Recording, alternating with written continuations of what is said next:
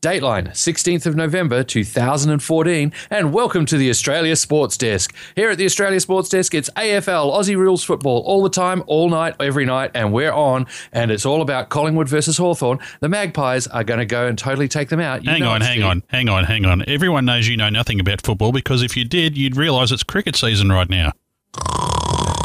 Hello? Is this thing on? Oh, hang on, it's not the sports desk, it's the Australia desk. Sorry, you mentioned cricket. See what happens when you mention...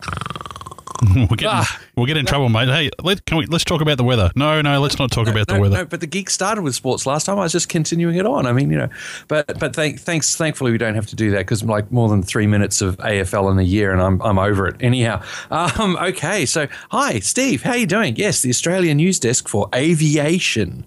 Well, I should just mention that Hawthorn won the grand final this year, but welcome, folks, to the Australia Desk for episode 325. Well, Grant, interesting news in aviation this week.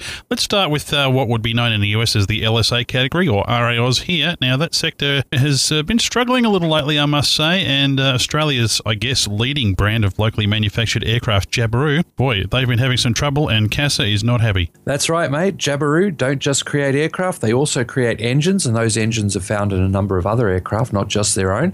And CASA is a little concerned about an increasing relatively high rate of engine failures in Jabiru-powered aircraft. Now, while if you look at the whole history of Jabiru, the engine failure rate is only about 0.03%, 40 of those engine failures have happened within the last 12 months, and that's got CASA rather alarmed. They've apparently been talking to Jabiru.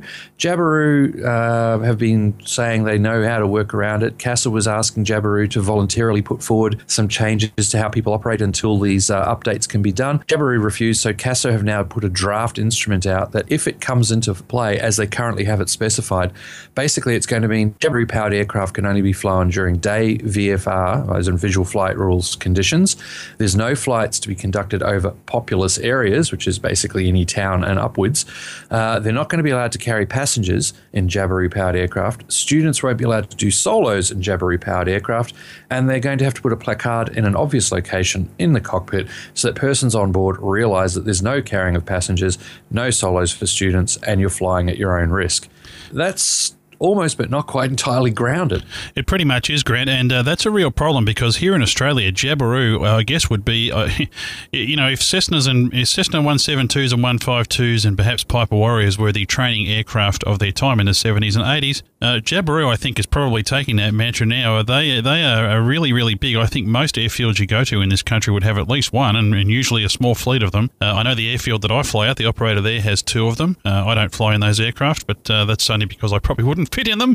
But, Zang. But yeah, this is going to be this could be a really, really bad thing for the training sector here, and we've had a lot of good things to say about the this sector of general aviation coming in and making it a lot more affordable for people to get into aviation. But it's got to be safe, and CASA are not satisfied here. This is draft consultation CD 1425SS. For anyone who's interested, they can look that up at casa.gov.au. Really interesting stuff. And Grant, I know that they export a lot of those engines over to the United States and I guess other countries around the world. So if you're listening and you have exposure to an aircraft with a Jabiru power plant in it, it might be worth just checking out what's going on here. Now, RAOs understandably are not impressed by this proposal and are doing everything they can, politically lobbying particularly, to try and stop this from happening. In fact, they're encouraging all of their members, and actually I am a member of RAOs, they're encouraging all of their members to lobby the Minister for Transport, Warren Truss. You'll be impressed with that, to try and stop this from happening. They are saying here in an email they sent out recently that it would appear that the proposed actions by CASA are disproportionate to the risks faced by owners and operators, although they do acknowledge there's been some engine failures associated with Jabiru power plants. But as you mentioned, Grant, the number of failures, when you compare it to the number of flights, is 0.03%. But anyway. Yeah, Steve, it's pretty interesting. It's 90,000 Jabiru movements recorded by RAOs in the year to date,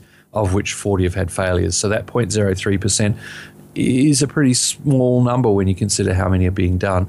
But this is how CASA are working at the moment, and a few people have spoken of regulated to death, and one hopes that they can find a middle ground somewhere. Yeah, we're certainly going to keep an eye on this. Now, the politics that's going on at the moment, I guess, between CASA and RAOs, that's been rather toxic, I would suggest, over the last couple of years, particularly now that CASA is bringing in their own recreational, or has brought in their own recreational pilot licence, so that could be seen as a direct challenge to the way RAOs works. It certainly does in my mind. I would certainly hope that if that is the case, that has no bearing on what's happening here, but time will tell, I guess. And Grant, I guess no names, no pack drill, but some industry insiders that we've spoken to in recent years, I guess the general gist that we've got from them is they're not surprised. It's surprised it took this long. It's interesting. There's people on both sides. There's folks who absolutely love their Jabirus, have no problems with them, and have no problem at all leaping out into the air and having a blast in them. And there's others who have made the comment that, they were waiting for something like this for a little while. So somewhere in the middle is the truth, and we'll see what comes through. Absolutely. Well, let's move from, light sport aircraft right up to the other end of the scale. Let's talk about 747s and 747 pilots. Captain Lawrence Shears is a Qantas pilot. He's been with them for 45 years, Grant, and Qantas is claiming that he's the longest-serving 747 captain currently flying. And as we record this, Grant, according to this News Limited article that we're reading here, looks like this will be his last flight coming up today as we record this, actually. So that'll be interesting. But what's more interesting is that Captain Laurie Shears is going to be flying with his son, who is a first officer with Qantas, so that'll be something really special. It happens occasionally where pilots have their final flight with some family members on board, either as passengers or often as cabin crew or flight crew. But good on you, Lawrence. Great to see that you've done quite the career. He started as a cadet with Qantas 2 years after I was born, and he's flown 206s over in Papua New Guinea, and then wound up at the controls of a 707 and onto the 747.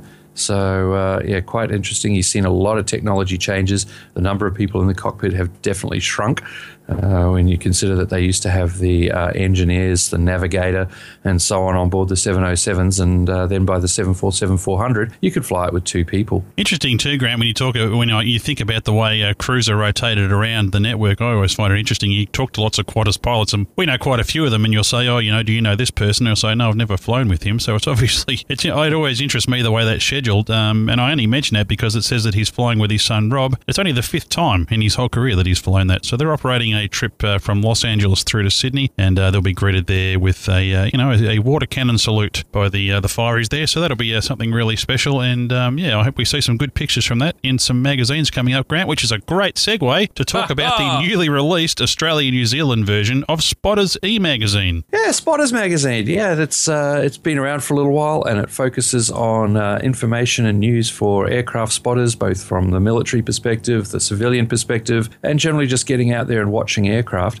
And they've got an Australian edition. Yes, now this has been produced by some friends of ours, actually, Jared Stock and Mark Jessup, and they've done some really great job of this one. So if you're into, from a local perspective, obviously we'd like you to download the local version, but there's different versions of Spotters magazine for all different parts of the world. The first edition is out now of the Australia and New Zealand version. Spottersmag.com will put a link in the show notes, and get out there and support that. It's free and will always be free. They're going to basically do what we do at Plane Crazy Down Under and fund it with advertising. So that means for the consumer, it's not going to cost you anything. So get out there. Spotters Magazine, Australia, New Zealand. Good stuff. I've had a look at that first Australia-New Zealand issue, and great photos, some good articles, and I'm pretty impressed. I'll tell you what, Grant, the spotters would have been pretty happy up there in Queensland this week in Brisbane as the G20 political gabfest goes on. There's been all sorts of interesting and wonderful aircraft flying in as all the world's politicians get in there to do whatever it is that politicians do at these things. I don't know what it is. But, amongst them, Vladimir Putin flew in his aircraft, and also Air Force One is here with all the other 55,000 aircraft that come with that, it seems.